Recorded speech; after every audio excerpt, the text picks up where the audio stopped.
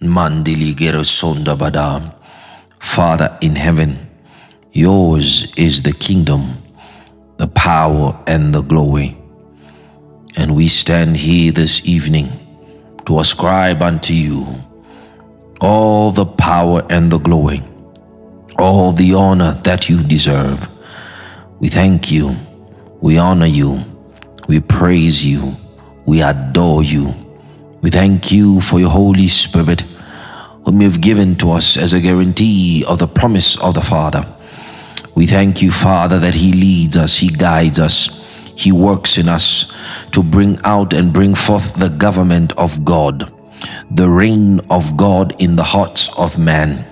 And not only that, as it is written, that the kingdom of God is not eat and drink, but it is righteousness, peace, and joy in the Holy Ghost. And we thank you that the Spirit of God in our lives is the administrator of righteousness. He is the administrator of the word of the Lord. He is the administrator of joy. He is the administrator of our peace. We thank you that he leads and guides us. He governs us. For as many as are led by the Spirit, these are the sons of God. And we are, precious Holy Spirit of God, indebted to you for your loving kindness, for your grace and your patience with us. Oh, where would we be without you, Holy Spirit? Who would we be without you, Holy Spirit? Even as the apostle said, for our sufficiency hails from God. We of ourselves are not sufficient, but our sufficiency is of God. Manaso Ranika Sanda. Oh, Holy Spirit, thank you, thanks a million. Manigo Savrana Sande Grano Sadia for your long suffering. Ilamando Saletrananza Grigida. Hallelujah, for aiding us and helping us in our lives, for being there with us, for being there for us. We thank you, oh God. Manosa, that you never left us. Manigaro Sande Greveda, and that you have been searching us out, oh God. Since our conception, you've been searching us out, precious Spirit of the living God. And we thank you that you rejoice daily in us, and that our delight, your delight is in us. May we learn also to delight in you, and also to learn to walk with you. Yes, may the communion of the Holy Spirit remain with us as you guide us through life, to show us the paths of life, leading us into the presence of God, leading us into the will of God and those things which God hath in store for us. I pray for everyone who is in this meeting. I pray that, Lord God, you may give them a passion, a fire for the word of God.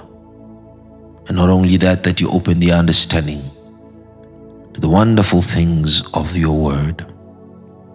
Lord, I pray that the Spirit of God begins to work mightily in them. Yes, even to the degree that it is dark outside. I pray that you may cause them to rise.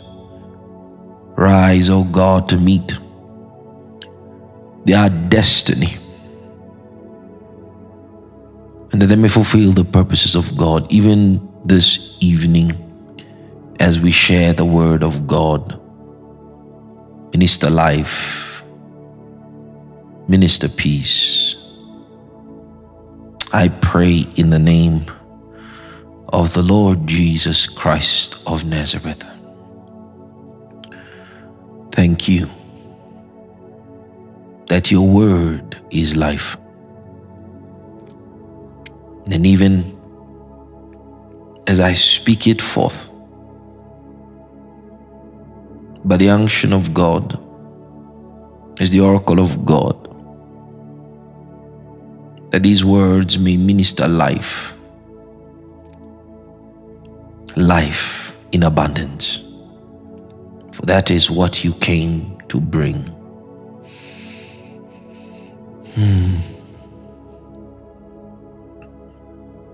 I bless you, Lord. I bless you. In the name of the Lord Jesus, we pray. Amen. Hallelujah. Good evening.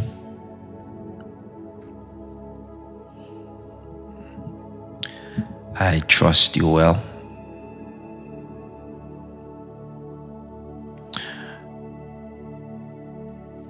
Could you turn your Bibles to the book of Ephesians chapter 6, please?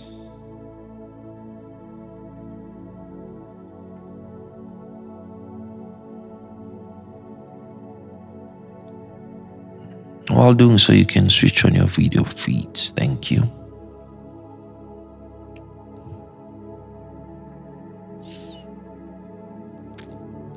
Amen. Well, for the past 2 days, this is the message that the Spirit has laid in my heart, but we used those 2 days to clear the path, if you would, to make the understanding of this message much more palatable to you. Because now that you know that powerful devils don't exist, it will be easier for me to teach you on how to exercise dominion through prayer. Because you understand now through the Word of God that powerful devils don't exist. You have to believe it.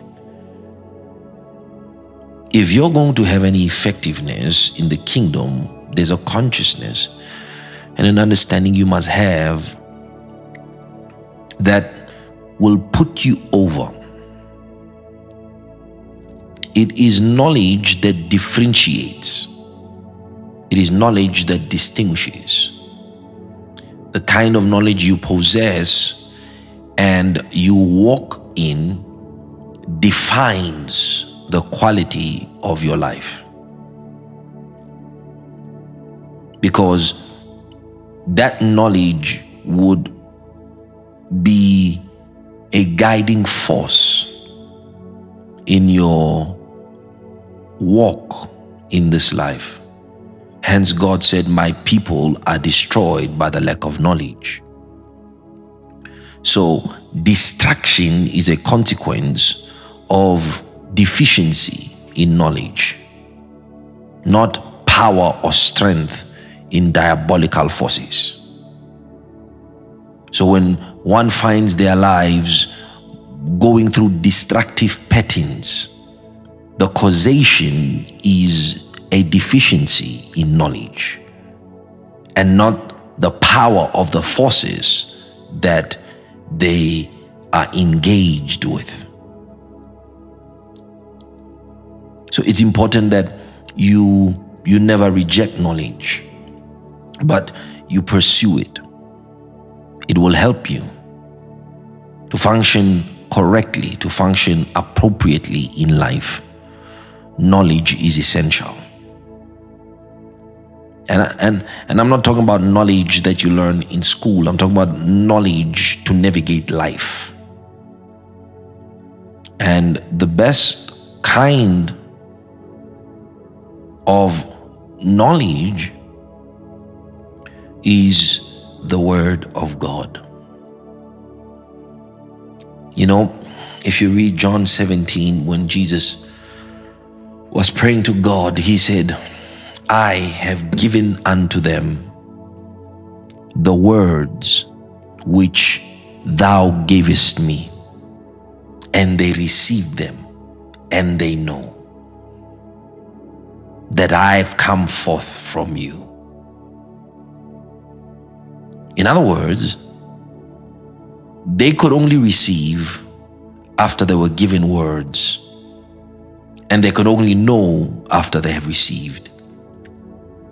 So Jesus said, I have given them the words which thou hast givest me. So God gave Jesus words to give to us. And I believe that the only way true liberation in the lives of God's people can come is when God's ministers, God's servants, give the people of God His word. Not give them opinions, not give them assumptions, but give God's people the words God said that they must. Because it is only then that they will know. It is only then that they will come to reality. And He said, it's once you know the truth that the truth will make you free. So without knowledge and knowledge that comes from the Word of God, it is impossible for a child of God to come into freedom, to come into liberation, because liberation, as the scriptures tells us, comes through the Word of God. So Jesus said, I gave them the words. I gave them your words. And because I gave them, they received them, and they know. Which means we can only know Jesus, we can only know God, we can only know the truth about life through the Word of God. So when I was teaching you over the last 2 days, I was trying to lay the foundation for what I want to teach you tonight. And if we do not finish it, we'll continue tomorrow. But there are no powerful devils. There's only a powerful Jesus. And this Jesus is one that is for us. So the scripture says, if God is for us, who can be against us? If He is for you, who can be against you? This is the consciousness that comes from receiving the Word of God. Because it's only once you receive the Word of God that the knowledge to charge in life, to conquer in life, will come. In that same breath, in verses before, the apostle says, and we know that all things work together for our good. We know. How many of us have read that scripture and still, when we go through things and face challenges that are unpleasing, hurtful, painful, frustrating and confusing, how many of us cry? How many of us wonder if God loves us or if God cares for us? Because you measure the love of God by what goes right for you. So when things go wrong for you, God must not love you anymore, or God must not be caring anymore. Yet the scripture says we know. How do we know? It is through the Spirit. It is through the assistance of the Spirit. And it's through partnership with the Holy Ghost that we learn that it does not matter what happens to us in this life. It is for us. It is for our good.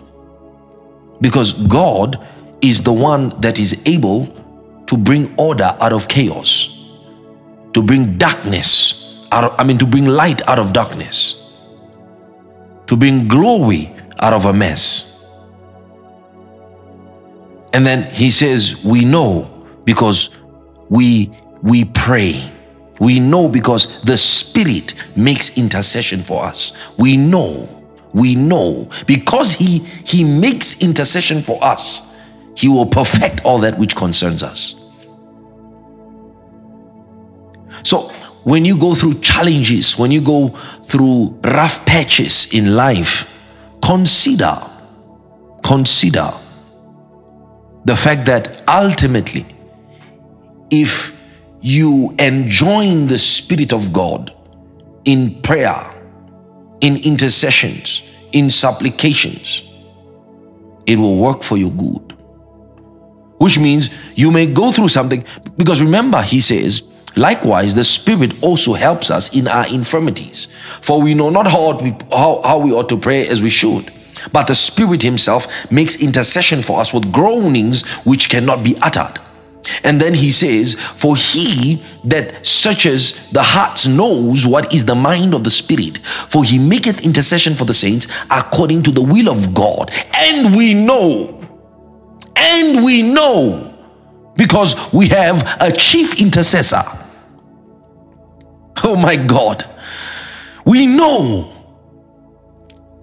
that if we will allow the Holy Spirit to help us in our infirmities, we know to sunanti lambano, to take a hold together with us against something. That's what it means when the Bible says, and the Spirit helps us. It means the Greek word there is sunanti lambano. It means to take a hold together of something, to stand together with you against something. Which means at any point in your life, whatever it is that is against you, the Spirit of God is there to help you. The Spirit of God is there to join together with you. And guess how he solves these matters? Guess how he solves these problems? It is through intercession. The Bible says he makes intercession. The Hebrew word there is para. It means to go in between. Mantalika parasaila. He goes in between you and the problem, in between you and the circumstance. He paras. And how cannot things work together for your good? The problem is that we have not yet learned, because we have not yet been given the word of God. We've been given the opinions of man. We've been given the assumptions of man. Because men who are supposedly called by God, men who are supposedly ministers of the gospel, do not have the utterance to declare the mysteries of God. Because men, the scripture, Paul says, spoke well of them. He says, beware, in the last days perilous times shall come. For men shall be lovers of themselves and not God. They shall be lovers of money. I can tell you right now, my brothers and my sister, the chief enemy, the Bible tells us, is not Satan, it is Mammon. What is controlling society today, especially the Christian society, especially ministers in positions of authority, is Mammon.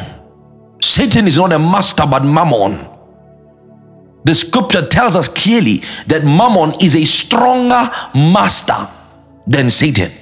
Hence Jesus said you cannot serve two masters. He didn't say you cannot serve God and what? He didn't say you cannot serve God and Satan. He said you cannot serve God and Mammon.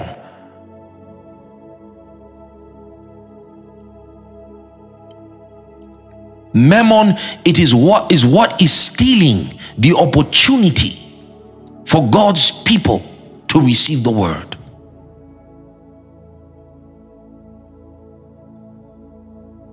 So we walk on thinking about how great our man of God is, how great our pastor is. And sometimes it goes beyond the acceptable lines. It goes beyond the acceptable lines, where you start idolizing, where you start worshiping, where you start taking every word that he says as though it is God talking. Where you start taking his word as finality over your life. So when situations arise, you don't think about the word, you don't think about the spirit, you think about my men of God. Yet the scripture tells us, your pastor is not a helper, the spirit is. The spirit is. When God sent men into the church, he did not send them as helpers, because there is already a helper in the church. He sent them as stewards of truth to deliver to the people of God the words of the Father. Look at how society behaves. Look at the mentality, the mindset that society has adopted. A man, a believer can proudly call another man daddy, but you scarcely hear that come to God. You scarcely hear that expression go to God. No, he's the God of daddy.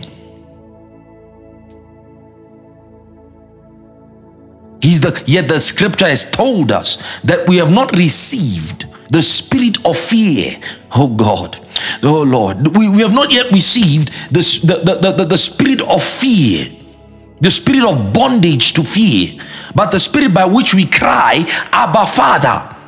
The spirit by which we cry, Abba Father, Papa, Papa, Daddy, Daddy, Abba Father. That is the spirit, and not Abba Father to a man, Abba Father to the Father of our Lord Jesus Christ.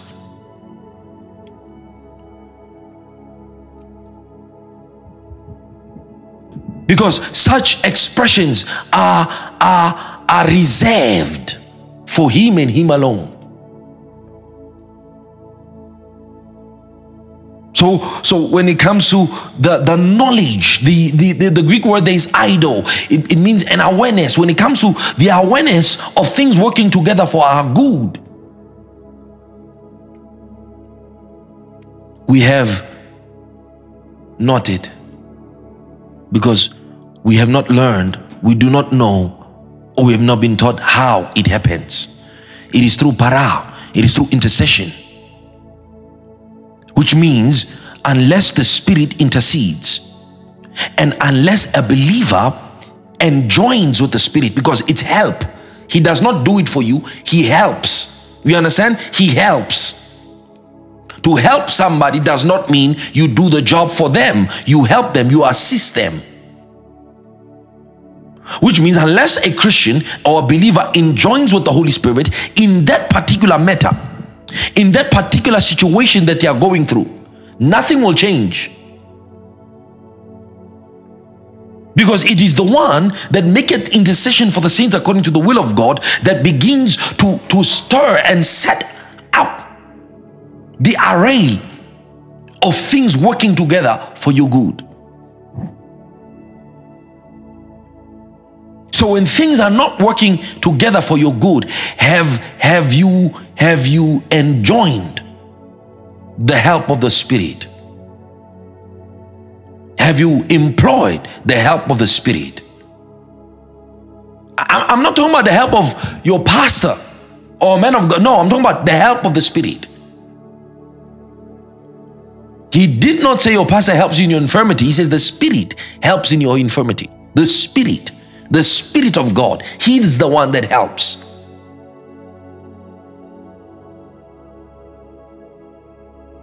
If you have a financial situation, a financial limitation, a health limitation,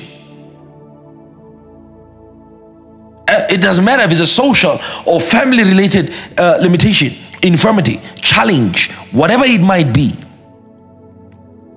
from whom do you require help?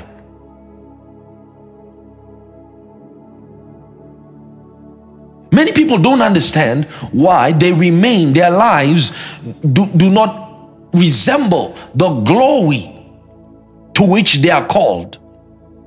It is because they do not enjoy the Spirit. You have a need, you will go and ask around, can you help me? Can you help me? Can you help me? Learn it now, or forever forfeit the blessedness of the help of the Spirit. The scripture tells us he's a spirit that created materiality, which means the Spirit is not ignorant in the matters of life. He is the chief architect of life. He is not ignorant when it comes to the matters of life. In fact, he is more knowledgeable than you'd ever know. He knows how to bring you out of every predicament, out of every crisis. He knows how to provide solution, provide wisdom, provide ideas. He knows.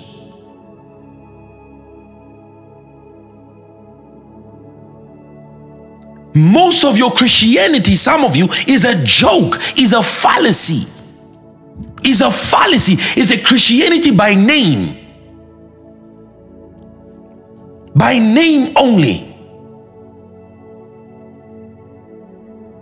If you are a Christian, you should show forth the fruits that accords with the way.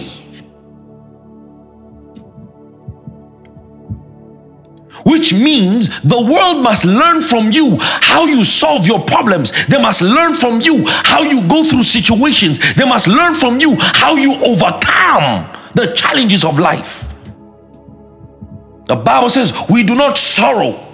In other words, we do not behave as those without hope.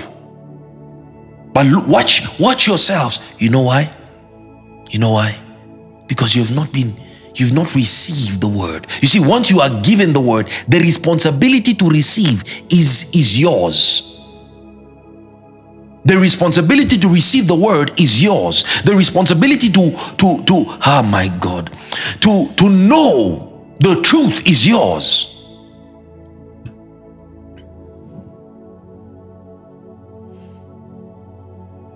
Hallelujah. So that's why I taught you there are no powerful devils, because many people excuse and justify their circumstances and predicament to devils and Satan. And that's the fear mongering that is going on in the church via who? Via the ministries, the ministers. So that you can keep coming back, keep coming back, keep coming back. When a bird has found its home, you don't need to cage it. You don't need to tell it every day that come home. When a bird has found its home, it can go in the morning, go and fly to Cape Town, go and fly to Johannesburg. It will know, it will find its way home. Which means what has been meant as havens has become prisons for God's people. Prisoners in the house of God. Through psychological blackmail, psychological brainwashing and deception.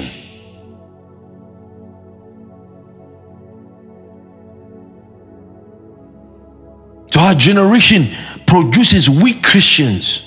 Christians whose lives are not founded, are not built by the word. Christians who are emotional, who use emotionalism. You see them when they pray, but see them how they live. See them how they function. In church, they are all who super spiritual. Who rapati, who rapati, who rapati, who rapati. When it comes to walking the talk, they don't walk it. They can't walk it. Why is it that you feel God in church and not in life?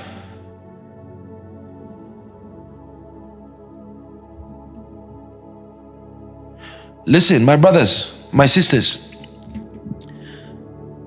don't be hypocrites. Hallelujah. Don't be hypocrites. hypocrites get nothing from God. Hypocrites receive nothing from God. And there's a lot of hypocritical behavior in the churches of God. There is a lot of hypocritical behavior in the churches of God. It starts from the pulpit, flows down into the pews. No. If you must walk this Christian life, do not walk it in the walls of the church. Walk it in the world. Walk it in life. Walk it. Let your light so shine that men may see your good works. Good works, not bad works. Good works. And glorify the Father. Glorify your Father. How many people are glorifying God from your life? How many people are glorifying God because of you? How many people can look at you and say, God must be real? How many people can look at how you conduct yourself, conduct your life, and say, no, for truth, I don't believe that God is alive, but because I see you, I believe that God is real.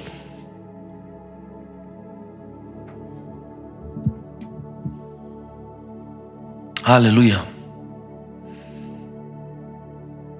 So Jesus said, I have given them the words which you have given me. Ask yourself, whatever church you go to, ask yourself this one question. As I'm sitting there and listening to this man speak or this woman speak, am I being given the word of God? Am I being given the word of the Father? Because my brothers and my sister, the Spirit of God follows the word. The Spirit of God follows the word. Jesus said, you shall know them by their fruit. You shall know them by their fruit, which means the number one signs of the presence of the Spirit only comes after the word. And the Lord confirming the word which they preached with signs and wonders. It was not the signs, then the word. It was the word being followed by the Spirit. He whom God has sent, speaketh the words of God. And God doth not give him the Spirit by measure. Why? Because he speaks the words of God. So what is being spoken to you? Is it the words of man? Is it the opinions of man? Is it the suggestions of man? Or is it the word of God? Because it matters what is given to you if you are a child of God. Paul did not say, I commend you to myself. Paul said, I commend you to God. I commend you to God and to the word of his grace, which is able to build you up. These are the kind of foundations that make strong Christians. Weak Christians are not made of such foundations.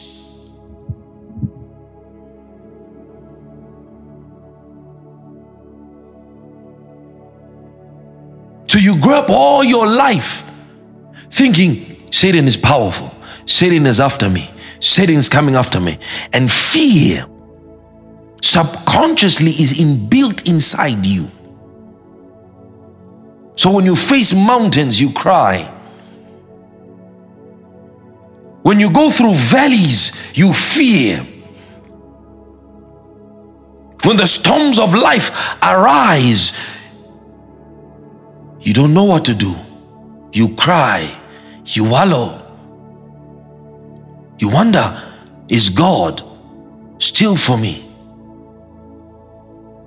Because you think having God in your life is an exemption from troubles. In this world, you shall have trials and tribulations. You shall have. Ask anybody who knows me, ask them, have they ever heard me complain? Ask them. Have they ever heard me murmur? Have they ever heard me tell them, I'm going through something, I'm going through the most, you don't know what I'm going through right now? Have you in the church heard me ever say that?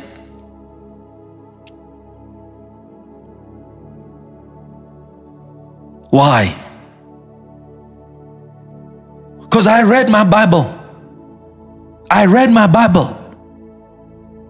And I accepted it as a word of God. And if I'm going to live by the Bible, if I'm going to live by the word of God, let me tell you, I'm going to die by it. I am going to die by it. When I made the choice that this is the word of God, and I'll choose to pattern my life according to this book, not according to what some man says. The only thing I care about what other man says is if what he says is consistent with the scriptures. My entire life is based on that. I don't buy nobody's face. I don't care about who you are, what you've done. Show me the word. And when I decided that, I'm going to believe it.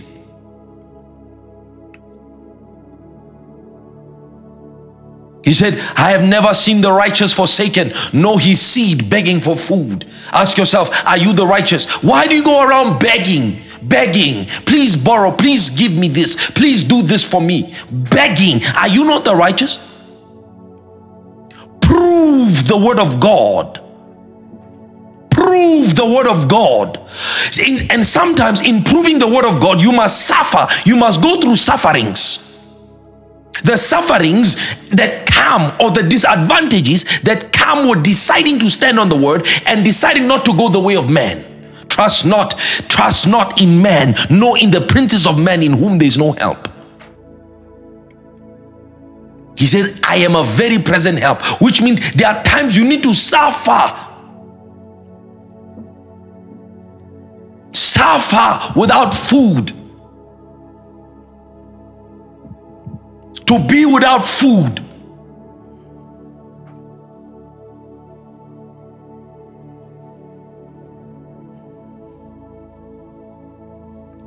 And all this, there's nothing. And you are there, you say, no, God is my provider. God will provide. Every blessing I've ever received from man, I did not receive it because I asked it.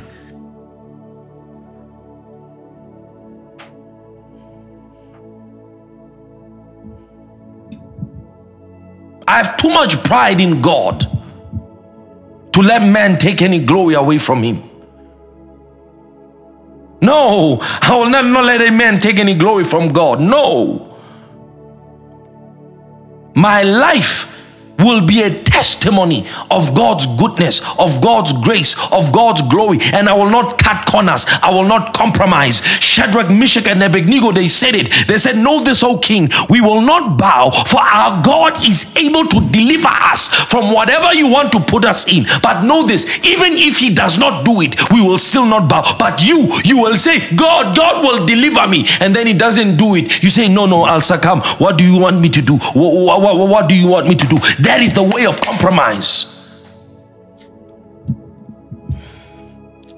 Conviction of faith in God says, even if no help comes, even if no one helps me, even if I pray and no one helps me, no one knocks on that door, no one makes that phone call to me, even if I have to sleep without food, even if I have to sleep outside, I will not beg. Because he told me, ask ye anything in my name and I shall do it. I shall do it. And if he said it, he must do it. He watches over his word to perform it. That's what I believe.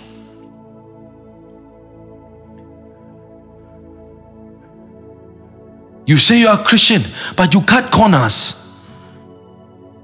When it matters most, you cut corners.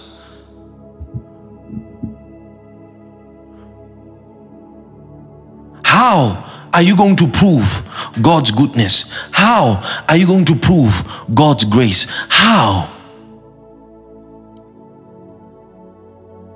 How are you going to do that? When you're busy compromising all the time, when God is trying to test your faith, when God is trying to prove your faith,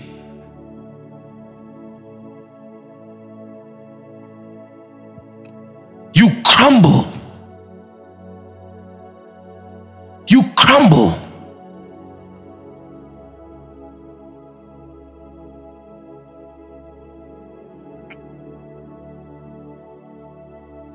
Do you know how many times I did not know how I'm going to pay rent? How am I going to make it? Feed my wife, feed my son? How many times? She's never heard me say a thing.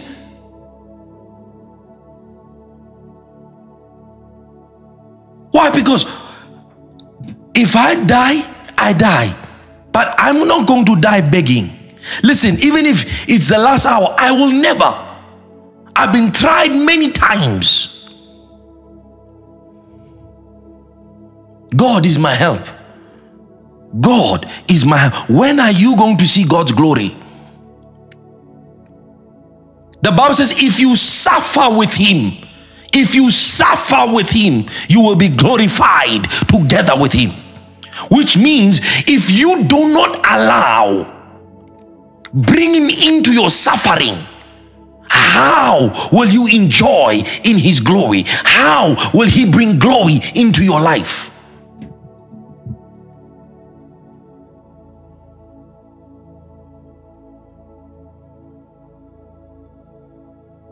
Then what's the falling for in the church? What's the crying for in the church? What's the emotional tongues for in the church? When push comes to shove, you cannot prove your trust in the Lord. Why do it?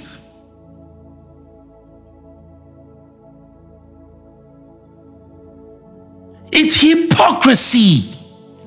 That's what it is. It is hypocrisy. You are better off shutting your mouth, being like a statue in the church.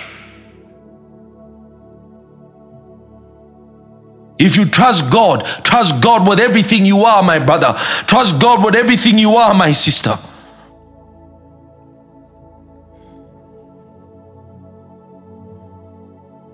Because if you don't, you will never see his glory.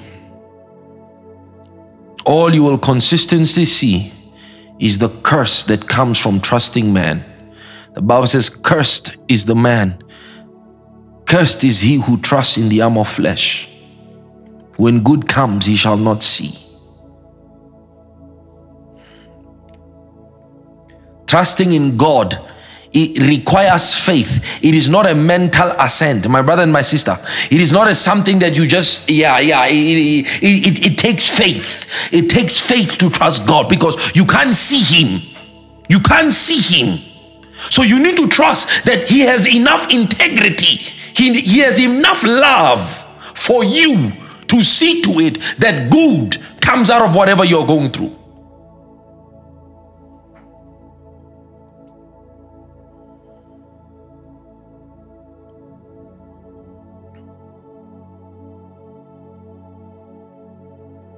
Ten years, decade, over a decade, never begged, nor his seed begging for bread. No. Why?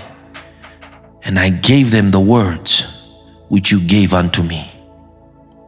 I received his words. I received them. I received them. My brother, my sister, the validation, the proof that you receive God's word is not when you hear them. Is when trials and tribulations arise. Is when challenges come to confront you to prove whether or not you've received the words of the Lord.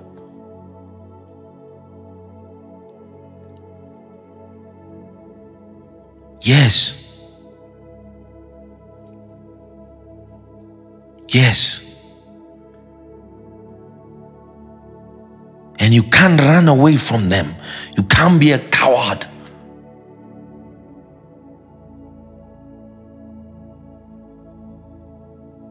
No. But we have not been taught how to receive God's word. We've only been taught how to abide by the words of men. by the manipulation and deceit of man. Yet he said, see to it that no man deceives you. See to it. Which means you have a responsibility to make sure that I'm not deceiving you. You have a responsibility to make sure that you are not being deceived by me. It's your responsibility to find out, to do your due diligence. Is this guy really deceiving me? Or is this guy telling me the truth?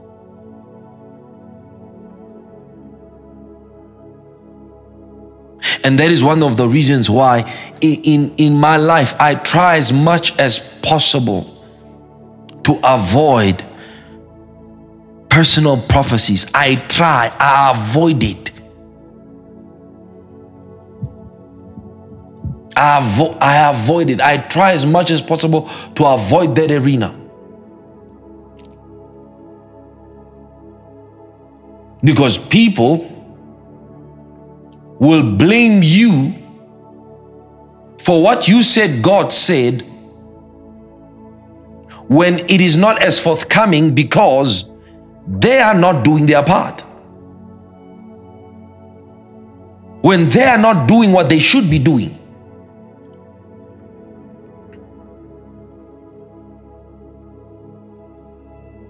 Because they have not been taught how to receive the word of God.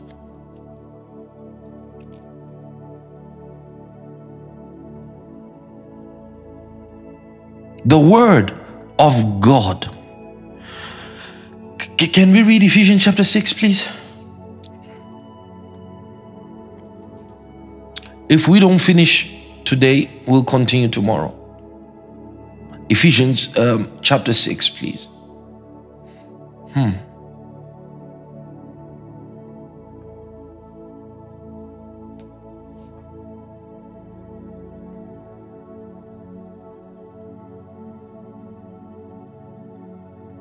Hallelujah.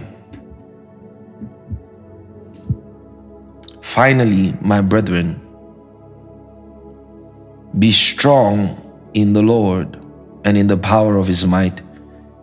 And he says, verse 11, put on the whole armor of God. Do you realize, and even as I'm speaking with you right now, that you've probably heard this scripture preached to you many times, right? You probably heard it many times preached, put on the whole armor of God. But nobody actually ever tells you how to put it on. Nobody ever actually tells you. They may tell you what it is, but nobody actually ever tells you how to put on the whole armor of God. What is it to put on the whole armor of God? Because even them are baffled. Because some of them think that this armor, remember he says the armor of God, this armor is a literal armor that God wears.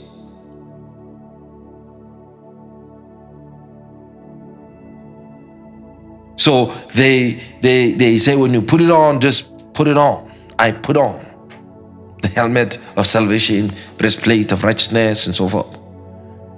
But you know what the armor of God is? Anakalo shali transakapalia. Oh God. Whew. The armor, think about it. The armor of God are the revelations of his word that brings a Christian to fullness, a full and complete understanding of who God is. So when he says put on the armor of God, these are revelations of the word. Remember, God's armor is his word. He said in the beginning was the word, and the word was with God, and the word was God. So if God ever had an armor, that armor would be his word. And I'm going to show you that the armor is the word, and that every piece of the armor the Bible is speaking about is a revelation of the word of God that defines and characterizes him. So he says, if you have these revelations, you will stand. Which means the devil will be incapable of bullying you. Life will be incapable of bullying you if you have these armors.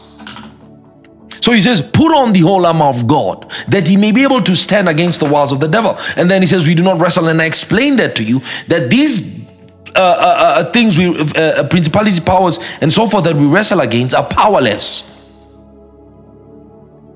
Let me give you a scripture that puts a finality to this debate. Right? Read Hebrews chapter 2 verse 14. And through death, that he might destroy him that had the power of death. He destroyed him. He destroyed him. So kan Satan give mafa voga. Unale come back. He destroyed him. It's over. It means to bring to nothing, to bring to naught, to empty of strength. Jesus destroyed him. So he says, verse 13, wherefore take unto you the whole armor of God, the whole armor of God, the whole armor of God, that he may be able to stand, right, against, that he may be able to withstand in the evil day. In the evil day. So having done all, to stand. Then he says, stand therefore in the armor of God. Stand therefore, having your loins girt with truth. What is thy word is what? Thy word is what? Thy word is truth. John chapter 17. Thy word is truth.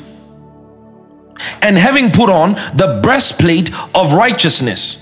Hebrews chapter 5. He says, by now you ought to be teachers, but you still need someone to teach you again the elementary principles of what? Of Christ. Being babes, having need of milk and not solid food, being unskillful in the word of righteousness. In the word of righteousness. Then he goes forth to speak and he says, and your feet shod with the preparation of the gospel of peace. The gospel of peace. The gospel of peace. Great peace have they that love thy word. Great peace. So that means the word imparts peace. Then he says, so what did you see there? He says what? He said truth. To stand on truth. To stand on truth. To stand what? To stand with righteousness. To stand with what? With peace and the gospel. And then he goes forth and he says, and above all, taking the shield of faith. Faith cometh by the word. Faith cometh by the word. Then he says, wherewith he shall be able to quench all the fiery darts of the wicked, and take the helmet of salvation. The word of salvation which we preach. And the sword of the Spirit, which is the rhema of God. So what do you have? You have truth, you have righteousness, you have peace, you have faith, you have salvation, and you have what? And you have the sword. Something is missing. Do you notice? Because there is only how many pieces? 6. 6 is not perfection. 6 is not the number of perfection, right? Right? 6 is not the number of perfection, right? It's 7 that's the number of perfection, right? Then read the next verse. Praying. So he's saying that truth is the armor of God. That peace is the armor of God. The Bible says, and the peace of Christ shall mount garrison you, shall guard your heart and mind in Christ Jesus. So peace is an armor. Peace is an armor. Righteousness is an armor. The gospel is an armor. Faith is an armor. Faith is an armor. Salvation is an armor. Which means if you have the revelation of salvation, the revelation of truth, the revelation of peace, the revelation of righteousness, the revelation of the word, and the revelation of prayer. No devil in hell can stand against you. No devil in hell can overpower you, which means the armor of God gives you dominion over the forces of life. So when I'm talking about the armor of God, I'm not talking about a piece of equipment, even though that's how it is depicted. But it is talking about the completion of the dressing of the word, which means if a man possesses in fullness the revelations of these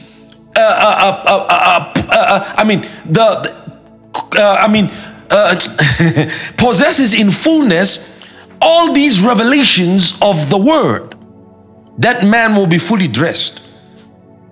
Which means if you know you are the righteousness of God, you are going somewhere. If you know and you have truth in your life, you're going somewhere. If you know the gospel of peace, you are going somewhere. If you have an understanding of faith, you are going somewhere. You understand that? If you understand how to utilize the realm of God and salvation, you are going somewhere. And if you know how to pray, you are going somewhere. So the apostle through the Spirit is telling us to invest ourselves in the knowledge of the word in these revelations.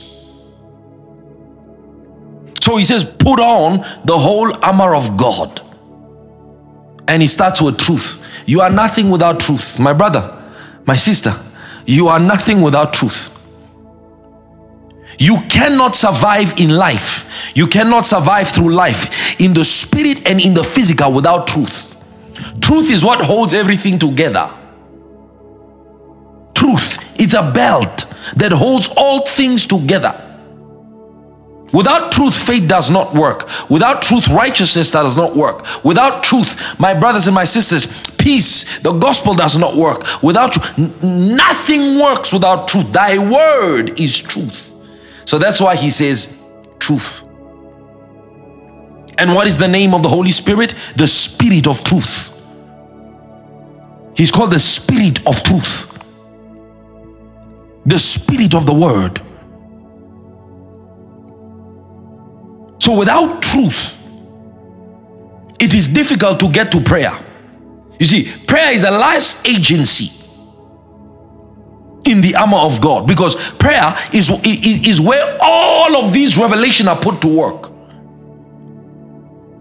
So a man who prays without truth is a weak man. A man who prays without faith is a weak man. The man who prays without the word is a weak man. The man who prays without the knowledge of salvation is a weak man, which means every other thing will be concluded in prayer through the utility of these armaments of God. Notice he says, lastly, the last two things he mentions, he says, and the sword of the Spirit. The sword of the Spirit, which is the word of God, which means the Holy Spirit needs the words of God in order for him to charge. I told you the Spirit follows the word. The Spirit follows the word. Without the word, the Spirit waits. He may be present, but he waits. He spoke and his Spirit issued forth, sent forth his Spirit. So he says, after you have done all that, after you've compacted that knowledge, he says, pray. Praying always, which means the energy of prayer is truth. The energy of prayer is righteousness.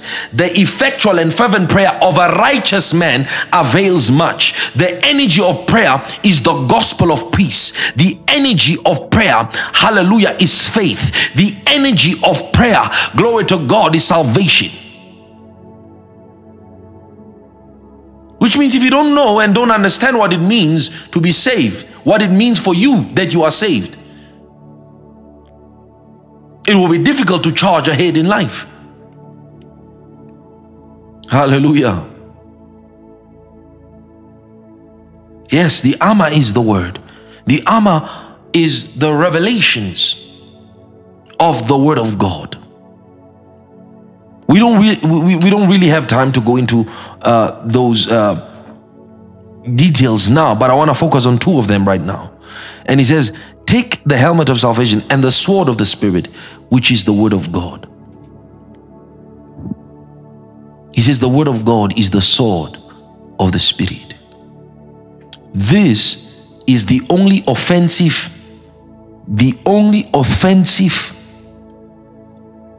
part of the armor. Everything is defensive.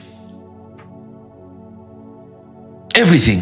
Because what does an armor do? An armor protects you, right? It protects the most vulnerable parts, right, of you. It's there to provide protection in war, right? But this is a different kind of war. It's not a war where you fight. It's a war where you stand.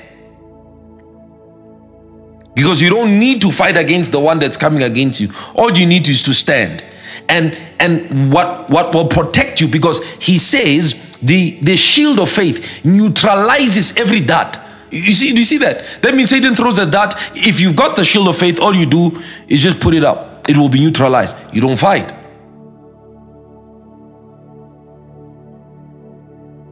So truth defends you. You see that?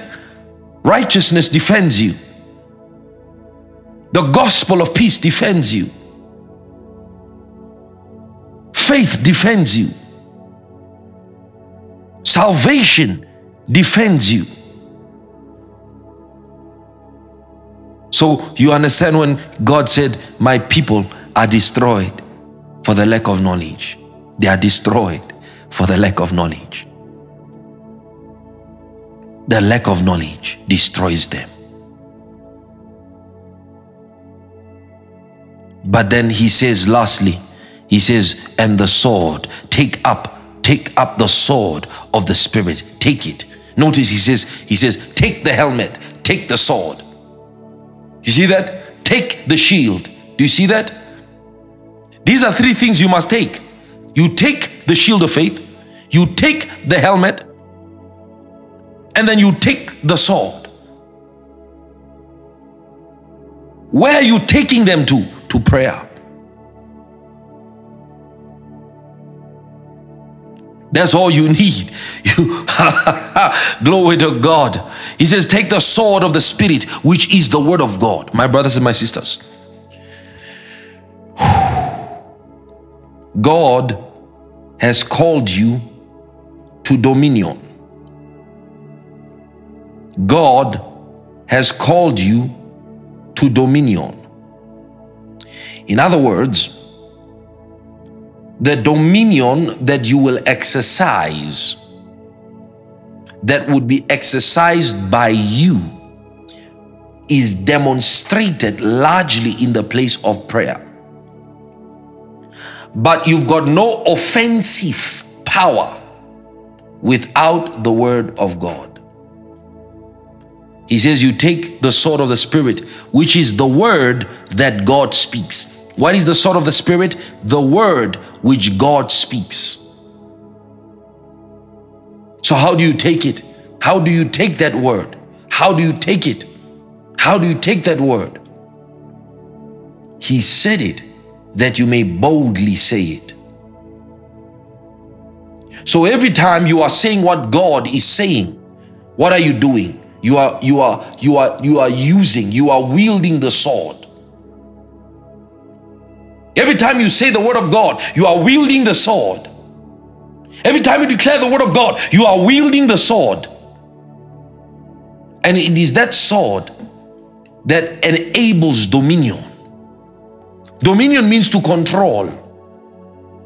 So when God said, let them have dominion, God was saying, let them control the forces of nature. And notice, God never said, let them control man. Which means God doesn't give you dominion to control other people. No human being has and should have any control over you. None. No human being should. Hallelujah. Because there is dominion given to exercise over the forces of nature, the forces of life, the antagonizing adversarial forces that stand against you. Hallelujah. So he says the word of God is never used, because we wrestle not against flesh and blood, is never used to control or dominate people. Jesus never used the word of God to dominate people. He used the word of God to dominate sicknesses, to dominate diseases, to dominate the forces of life. That's what he used the word of God for. And he says, you take it up.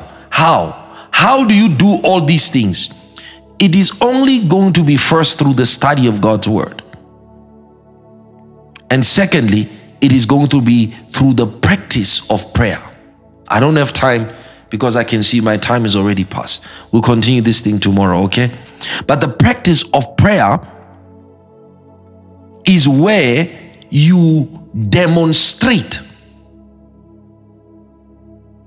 or display your armor. Do you get that?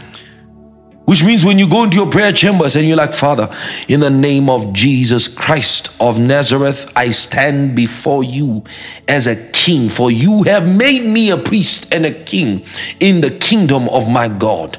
Thank you that the blood of Jesus Christ of Nazareth gives me power, authority, and victory over the adversary right now. I thank you, dear God, that even by the word of my testimony, I overcome. So I have come to pray in the name of the Lord Jesus Christ of Nazareth, according to your word, saying, let my word abide in you, that you may call unto anything and it shall be done for you. So I've come to make calls, my God. That's how, when you pray like that, you will not be resisted, because you are not praying on your own grounds. First, you are praying on the legality of Jesus Christ. Secondly, you are presenting the word which God has spoken. Thirdly, you use that word which God has spoken to wield.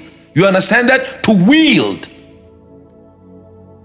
Against what? Against antagonizing adversarial forces. In prayer.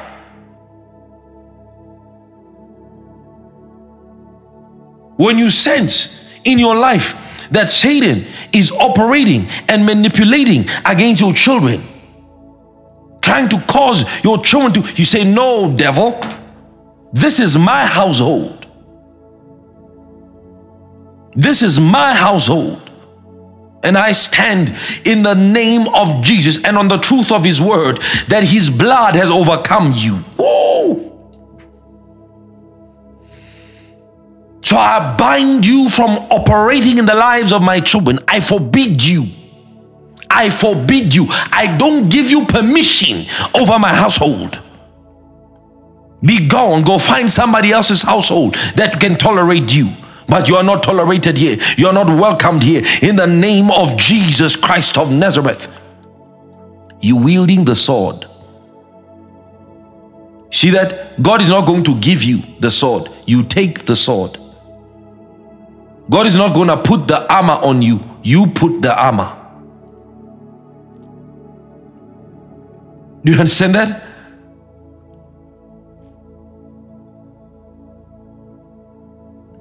Let me close by saying this. Have faith in God.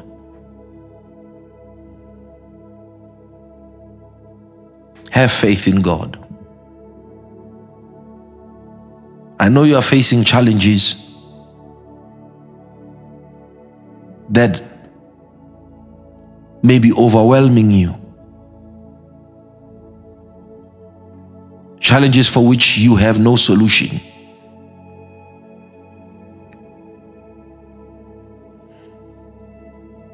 have faith in God.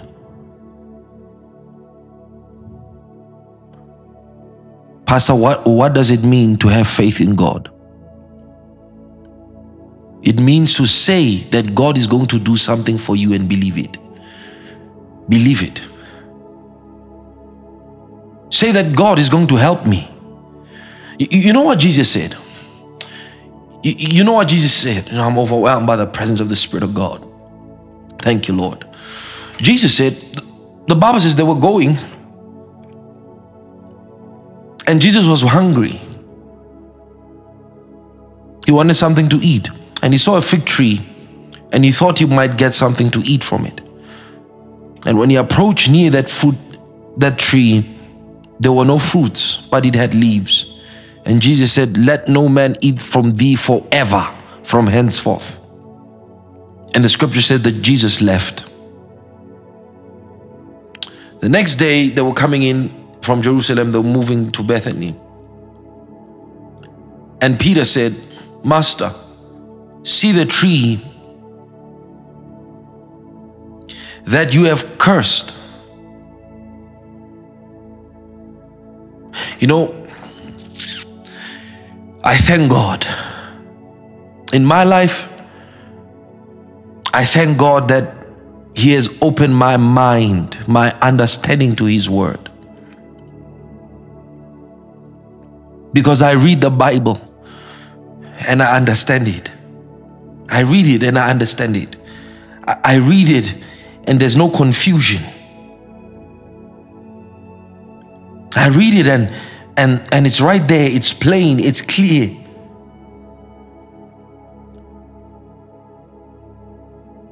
And they said to him, Lord, Lord, see the tree that you curse, it's dried up from the roots. And Jesus turned to them and he said, have faith in God. Jesus didn't say, don't you know I'm powerful?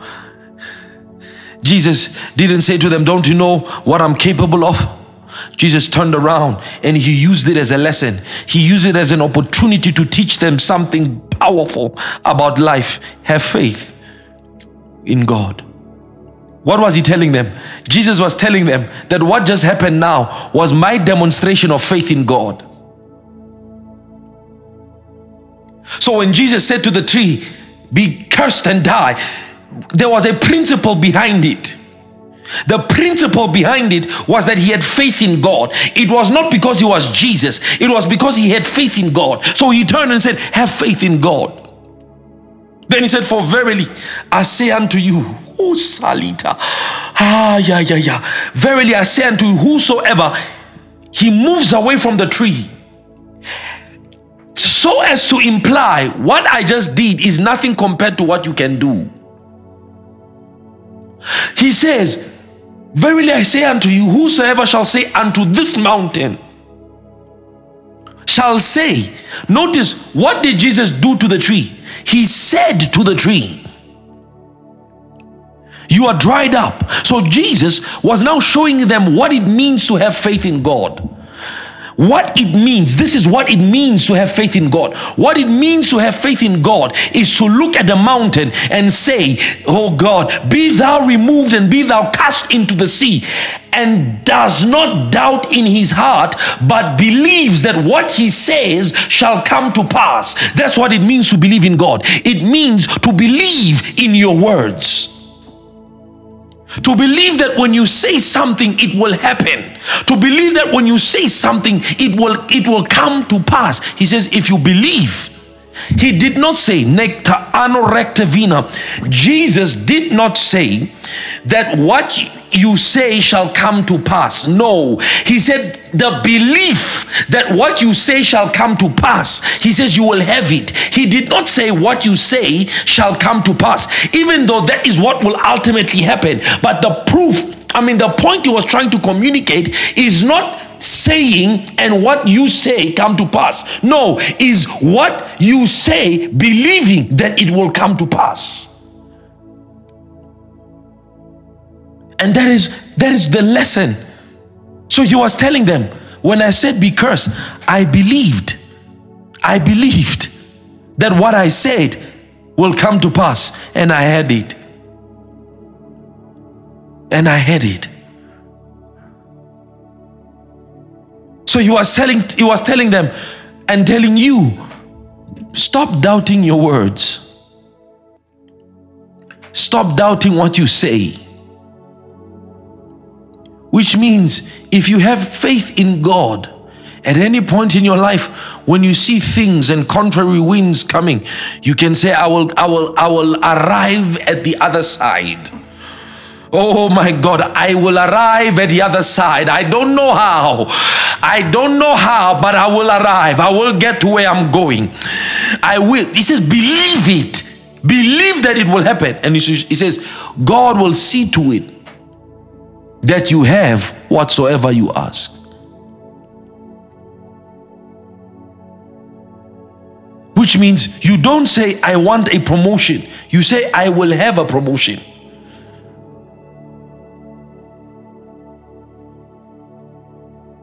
I will have. He says, you speak to the mountain. You don't speak about it. You don't speak of it. You know, I have this issue. No, you speak to the issue. You speak to it. Your preachers have taught you that you need to use sensationalism to address matters. Jesus did not use any sensationalism. He spoke to it. From this day, let no man eat from you. And it was done. You don't need to work yourself up. No. The principle is in the belief in your speech. Is in the belief in your speech. And he says, he shall have whatsoever, not some of it, whatsoever he says, the good, the bad, he shall have it. He shall have it. Because what is seen was not made from what is visible. Hallelujah. Praise God. Have faith in God. Have faith in God.